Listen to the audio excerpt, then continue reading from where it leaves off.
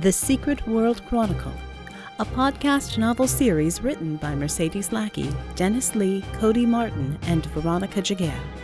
Presenting Season 6, Revolutions. Leap into the Wind. Written by Mercedes Lackey and Dennis Lee. The knock at her door was expected, but Bella double-checked the little video monitor Vicky had installed for her to be sure of who it was out there. It hadn't taken much persuasion to get the camera installed after the first time she'd looked out of the regular peephole into the muzzle of one of Vicky's Glocks, and that had been before Verdigris had murdered Tesla. Having an extremely paranoid neighbor/patient was not such a bad thing. It was, as anticipated, Bulwark. But she used the intercom anyway. "Sushi's here." "You promised me spaghetti," the big man rumbled with amusement. That was the right answer. Relieved that it was him and not Doppelganger, she let him in and locked the door behind him. "Clean?" he asked in an undertone. She nodded. "And Vicky's glass thingy is running," she added. Vicky had demonstrated how one of the most common bugs didn't rely on having a physical bug present at all. It was tech that picked up voices from the vibration of the glass in your windows from as far away as a mile. Vicky solved that with tiny speakers attached to each pane, playing whatever you had on your stereo directly into the glass. That pretty effectively scrambled what people were saying inside a room, without raising suspicion. If anyone was listening tonight, they'd be treated to the full ring cycle. "Oh, Vix wants to see you after this. She wants you wired with the improved Overwatch. That way we won't have to play question and answer anymore." She wrinkled her nose. "Some magic hoodoo about how because she tuned it with a sample of you that she got before DG infilled, if it takes, she knows it's you for sure. She'll tell you all about it." Gardner lowered himself down to the couch with a sigh. He was actually skirting the edge of visible emotion, which was close to being out of character for him. Then again, he'd just come back from the brink of death, so perhaps a few lapses in his iron control could be forgiven. "No scolding, please, Bella," he said. "Trust me, Victrix has already delivered everything you could want, and more.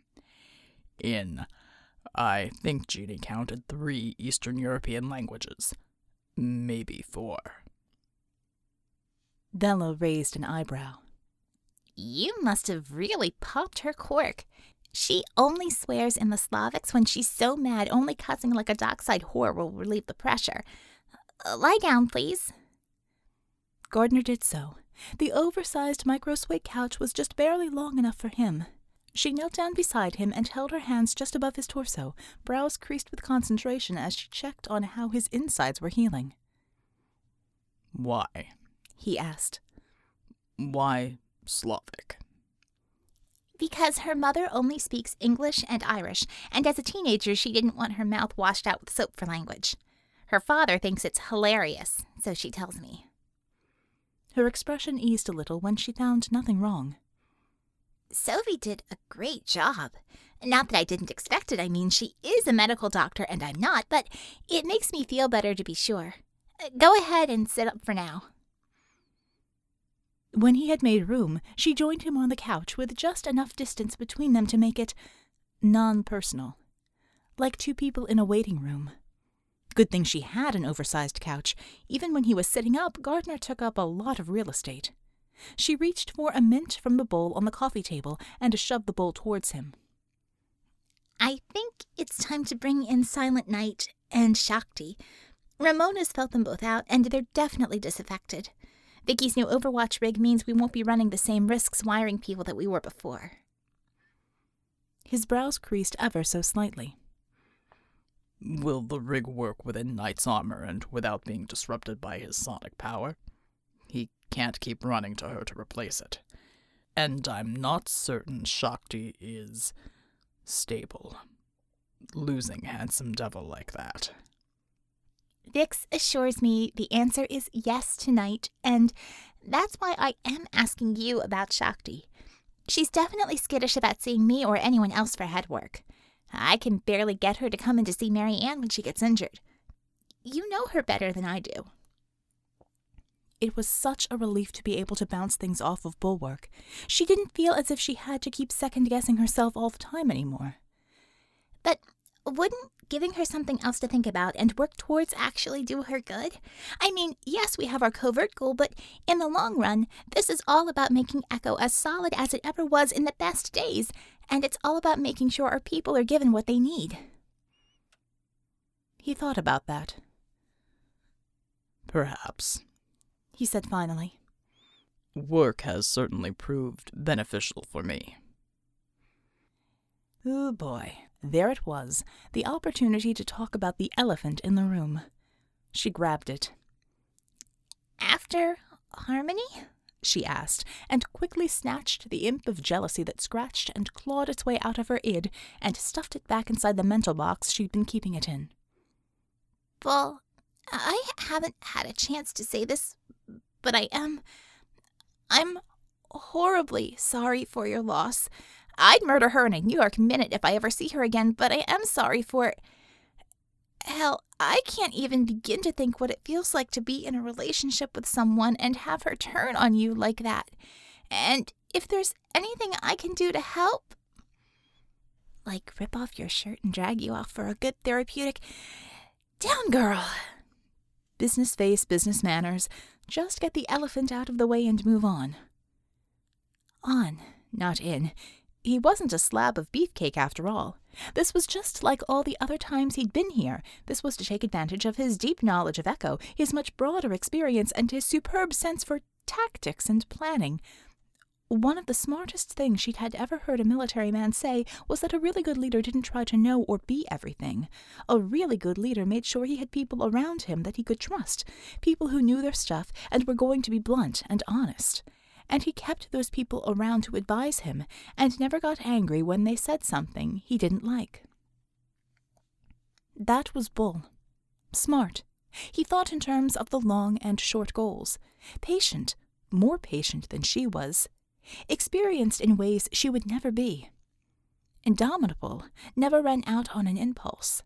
Okay, sometimes you had to do that when your back was to the wall and you had no plans and no choice, and that was her strength, to leap into the wind when the chips were all down and trust that something would turn up, that at the last minute she'd spot something that would pull everything out of the fire.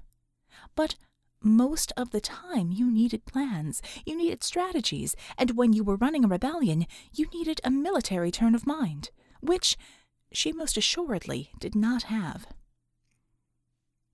He was staring at her as if she was speaking Urdu. What? He said. She found her cheeks turning hot. You? Harmony? Relationship. When you were out, I got a flash of when she kissed you, what she said. I didn't mean to, but the telepathy is something I don't have a lot of control over. I'm really sorry your, girl turned out to be so toxic. God, did that come out as clumsy as it sounds to me? Probably. Great, now I sound like an idiot. There was nothing of that nature between myself and Harmony, he said, looking slightly perplexed. At least not from my end. She may have been playing for the cameras, or who knows. Perhaps in the dim recesses of her demented mind, she truly has such feelings for me. Not that it matters. I grossly misjudged her. Great, now I feel like an idiot, she thought, her cheeks getting hotter. And great, so the I've benefited from work thing is about Amethyst, not Harmony. My competition is the dead wife. Yeah, that'll be easier. Well, that's good, I guess. If I ever see her again, I can clean her clock without worrying about making you feel bad. Bull looked into her eyes and favored her with a rare smile. No, I think I would enjoy seeing that. The flush of embarrassment changed to a blush of mingled confusion and pleasure, but she played it for comedy. And here I thought you only got off on watching me put the genie on his keister. He nodded. That's good too, but you know as well as I do that of all of us, he gets the most pleasure out of it. Perv. Him, not you. But she said it without rancor. Speaking of the perv, I've been studying how he heals, and that gave me an idea, so I looked up a couple of other metas and studied their innards. In between, running Echo Med and a rebellion. She gave him a wry grin. I know you're going to keep right on trying to hold up the world, and I figured I'd see if I could improve your odds of doing. So, I was wondering if you'd let me try tinkering with you a little. It won't be anything drastic, but I know, provided you have the healing factor in you, that I can make you heal faster. And I think I can fix things so you don't stand the risk of losing your spleen every time you try and hold up a building. As long as it's only 2 stories. I make no promises for 3 or more. Bulwark considered that. Near-death experiences from being crushed by countless tons of falling concrete, steel, and glass. Yes, that is indeed getting old. What are you suggesting? Red skin heals almost instantaneously, but the rest of him can as well when properly amped up. I can't deliver that, but I think I can teach your cells to speed up a bit from what I've learned from him. It seems to be a pretty common metahuman ability. Just not everyone gets it triggered. I think I can trigger it in you, provided you have it. For the rest... She pursed her lips. Navy SEAL. He's over in the retirement home with Dixie. His organs are conditioned to take compression and decompression like a marine mammal's. And here's the weird thing. My research says there's records showing regular non-metas can do that, so I bet I can do the same for you. The last thing is Untermensch. He's got some extra reinforcement like silver skin on muscle groups around each of his more fragile organs. I know I can get that to grow. It's just a matter of convincing a few cells to differentiate. So that's the untested part. You game to try? She sighed wistfully. I'd love to do this for everyone, but this is a gamble, an experiment. I'm not totally confident it will work, but I can't try it on me. That's the thing. I'd do it on myself first, but it's not possible. But hey, never been done before, and not everybody wants to be number 1. Bull thought it over, and finally nodded. It seems we have an opportunity here. If you truly think you can speed up my natural healing, reinforce my body against harm, and do so safely, I think we owe it to the others to try. Lie back down, then? I need to do the whole laying on of hands gig. He obeyed her, and she placed her palms flat on his torso, shoving her concentration strictly into business mode. She moved her focus down to the level of the very, very small, looking for that elusive whatever it was that meant a meta could heal faster than normal. Sophie thinks the healing factors are in the mitochondria, she said conversationally, her eyes half closed as she looked with that inner eye. She doesn't know why it gets triggered in some metas that have it and not others, and she doesn't know why some metas have it and some don't. I've got a theory, though. The first of the metas, they could only ever do 1 or 2 things at most, and they always triggered in pairs, almost like gladiators. The way La Fausse Blanche got triggered by Valkyria, the powers weren't duplicates of each other, but they were matches in strength. Around the 60s, though, metas started triggering in isolation, in a vaster spread of relative strengths, and there were metas with several powers. Things have just gotten even more chaotic since then. The only one consistent thing is that for those few metas that had children, the children are always meta. So it's like whatever was at work started going into a cosmic blender, and you never knew what was going to come out. And... She felt a grin coming on as she identified what she was looking for. Bingo! You are one of the lucky ones of the lottery. You have the healing factor, and there was much rejoicing. I'll admit I find that surprising, Bull said. I always thought any secondary abilities would be based on raw power, like my shield. Now, you're sure you know what you're doing? Healing factor? Absolutely. I've triggered this before. I did Corby and Knight. It's kind of neat. It's definitely a catalysis reaction. It spreads like a firework exploding. And here we go. She talked to the cells under her palms and felt them respond, wake up, and then... It was like a whoosh as the trigger spread outwards, like one of those elaborate domino setups, as each cell triggered the ones next to it, and so on. Corby had said it felt like tossing down a shot of high-powered scotch.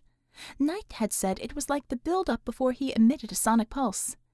She wondered what it felt like to Bull. You should be feeling something, she told him. It shouldn't be unpleasant. She closed her eyes for a moment, tracking on the wave as it moved through his body.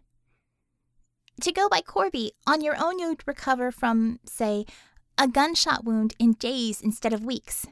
If one of us healer types is boosting you, it'll be hours instead of days. And if it's me and I'm hooked up to the pheresis rig, it'll be under an hour. Excellent, Bull said. Though you will forgive me if I am in no hurry to test this out. She took a deep breath and sat back on her heels, opening her eyes completely and flexing her fingers. Now comes the tricky part. We see if I can make you as tough on the inside as you are on the outside. She leaned forward again and put her hands back on his abs. Such gorgeous abs. Focus. Find the spleen. That was the one that threatened to rupture first every time he deflected enormous weight with his power. There you are. Now go and explain to the thin membrane around it that you wanted some of the cells to look not like this, but like that. Yes, and start to multiply, please, and form a nice tough sheath, flexible but hard to rupture. It was fine with the spleen, fine with the kidneys, fine with the lungs and the heart. Everything was moving along just as she had pictured. And then she moved on to the stomach, and that was when suddenly everything went pear-shaped. One moment, everything was proceeding exactly as she expected it to. Nice, steady, predictable growth. The next, there was a runaway process that was exploding in all directions, the way the triggering of the healing factor had, and it wasn't doing anything she had expected. Somewhere in the back of her mind, in the part that wasn't screaming with hysteria, she realized she must have triggered something else, something new, some factor she had never seen before. And it triggered explosively, an entirely different sort of cell rocketing out from her first point of contact, enveloping and changing the silver skin, making it tougher, which would have been fine, but making it thicker, picking up some sort of fibrous texture that seemed to have metal or something in it, and threatening to choke off the organs from their own blood supply. Frantically, she sent her mind and her talent racing after it, diverting it in just the nick of time, over and over again, but it kept getting away from her and racing off in a different direction. Oh my god, oh my god, oh my god, oh my god, I just killed him! When it hit the heart, she completely panicked and sent a raw jolt of energy at it, throwing it into the rib cage. It liked the ribs. It dove after the calcified tissue like a hummingbird on nectar, and she panicked all over again until in the next instant she realized that all of the cellular cats she'd been chasing seemed to have picked up on that, and were also leaping for the nearest bone. And it wasn't hurting him. In fact, as the stuff made its replicating race over his skeletal mass, it was strengthening that, toughening it, actually penetrating into the surface, making his bones as strong as Untermensch's were, with a sort of nanotube reinforcing structure of something that definitely was metal, maybe silica. Had she inadvertently triggered that in him? Untermensch's power? Where's he getting the extra mass? She dared to open her eyes just as the coffee table fell over, half of its steel and glass expanse eaten away. Of course, he'd been resting one hand on it. Oh my god, this has to be the factor that La Fausse Blanche had, the one that made her meld with her plane. The World War II French meta had long since vanished with the others of the Ghost Squadron in that last fight over the Bermuda Triangle, the same fight that Eisenfaust had vanished in, only to turn up in Atlanta just before the invasion, trying to warn them. And then it was over. At least, she thought it was. She came in closer and laid her head on his chest. She had to be sure. Yes, she felt the last remnants of the multiplying silver skin begin to revert into a quiescent state. It was remarkable, as if the ravenous tissue had instantly been sated. She probed deeper and realized with some alarm that Bull's bones were almost completely interlaced with metal, and were now as much metal as calcium. Instead, they were lined with something else, an organic alloy of iron and carbon. Steel? If so, it was severely modified steel. With a kind of cellular sigh, everything settled happily into place and began humming healthily along. Terrified of what she would find anyway, afraid to see that his organs were half siliconized, she began a layer-by-layer check. He was fine. He was more than fine. It was the calcified bone, she decided.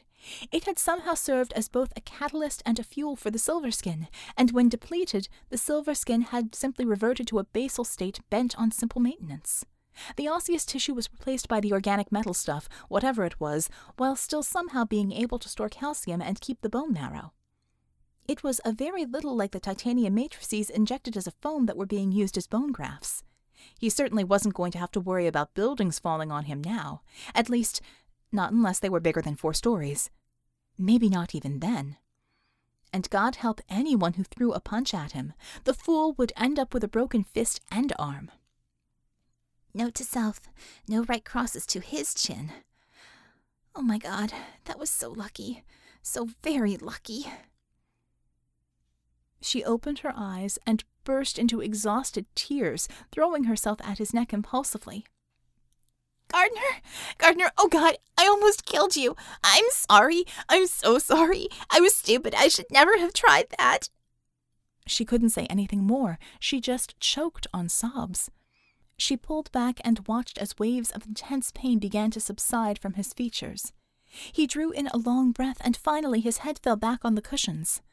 She hadn't even realized the agony she had just put him through, having been so focused on fighting back the sudden attack. He never made a sound. There was nothing to reveal the hell he had just gone through. Now he just lay back, his chest rising and falling in a rhythmic pattern of relief. Did it work? He said finally. His eyes were still closed, his body limp and vulnerable. It did, but I kicked off something else. I had no frickin' clue I could trigger anything besides the healing factor. I didn't when I set off the healing factor in Corby and Knight. She choked on another sob. I am never doing that again. It's too dangerous. Well, at least we know now, he grunted, pulling himself up and sitting gingerly with his head in his hands. The couch creaked ominously.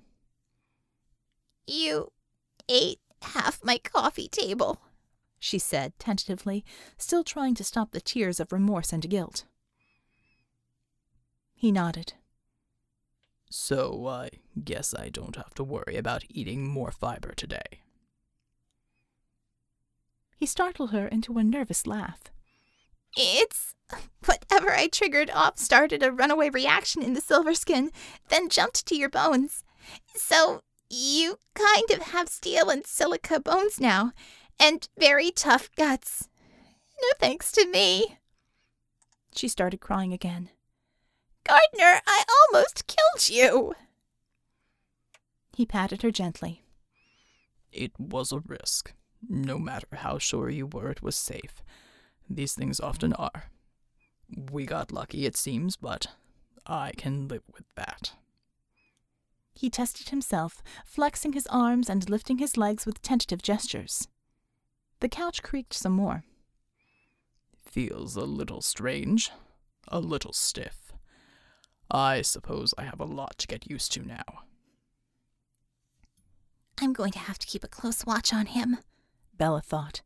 Make sure there aren't any bad side effects out of this. At least his smile was normal. She'd stopped it before it got to his teeth. She looked down and realized her hands were still pressed to his chest. She covered for it and ran them up to his head and back down his arms, sensing the new silver skin bone coverage. It seemed complete.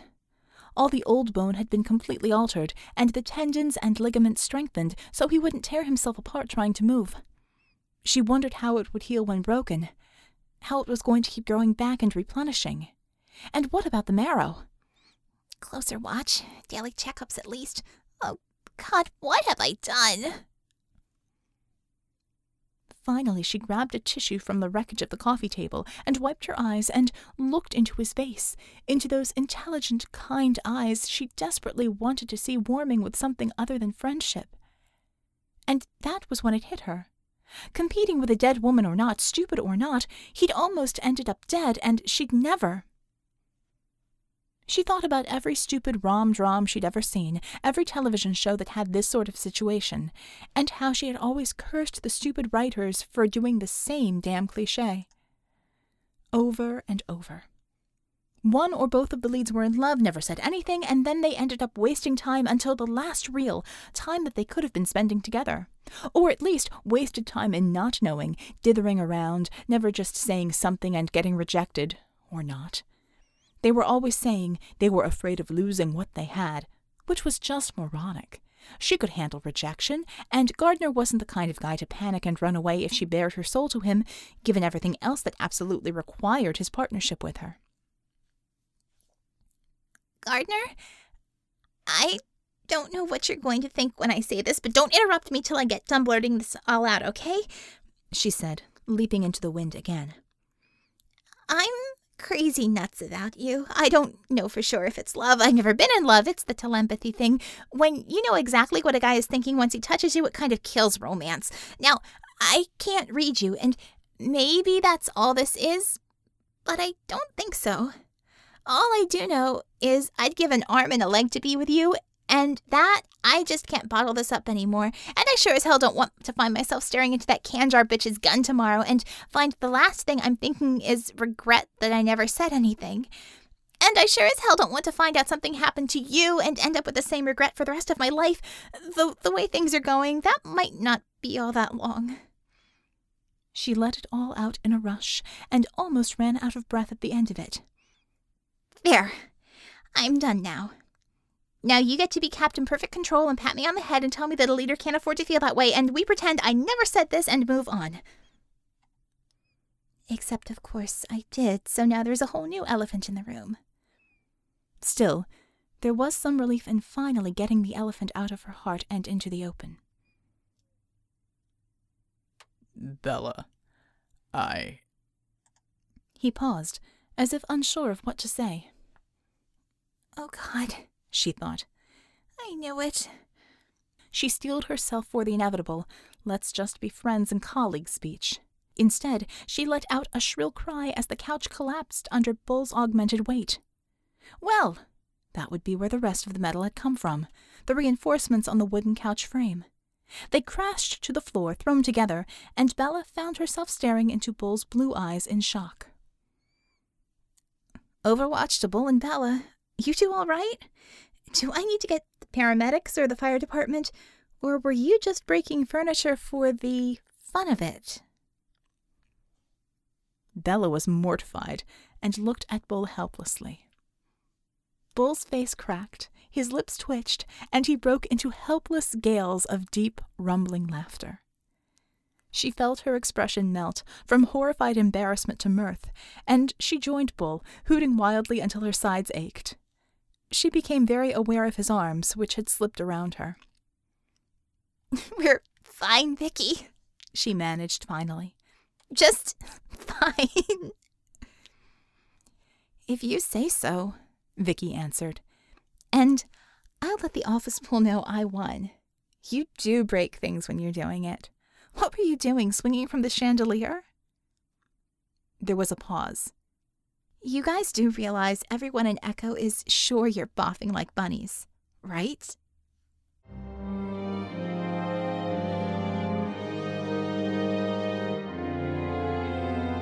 This has been Revolutions, Season 6 of The Secret World Chronicle. The Secret World Chronicle is narrated and produced by Veronica Giguere, with music by Kevin MacLeod from Incompetech.com. Find us at www.secretworldchronicle.com, like us on Facebook, and circle us on Google+.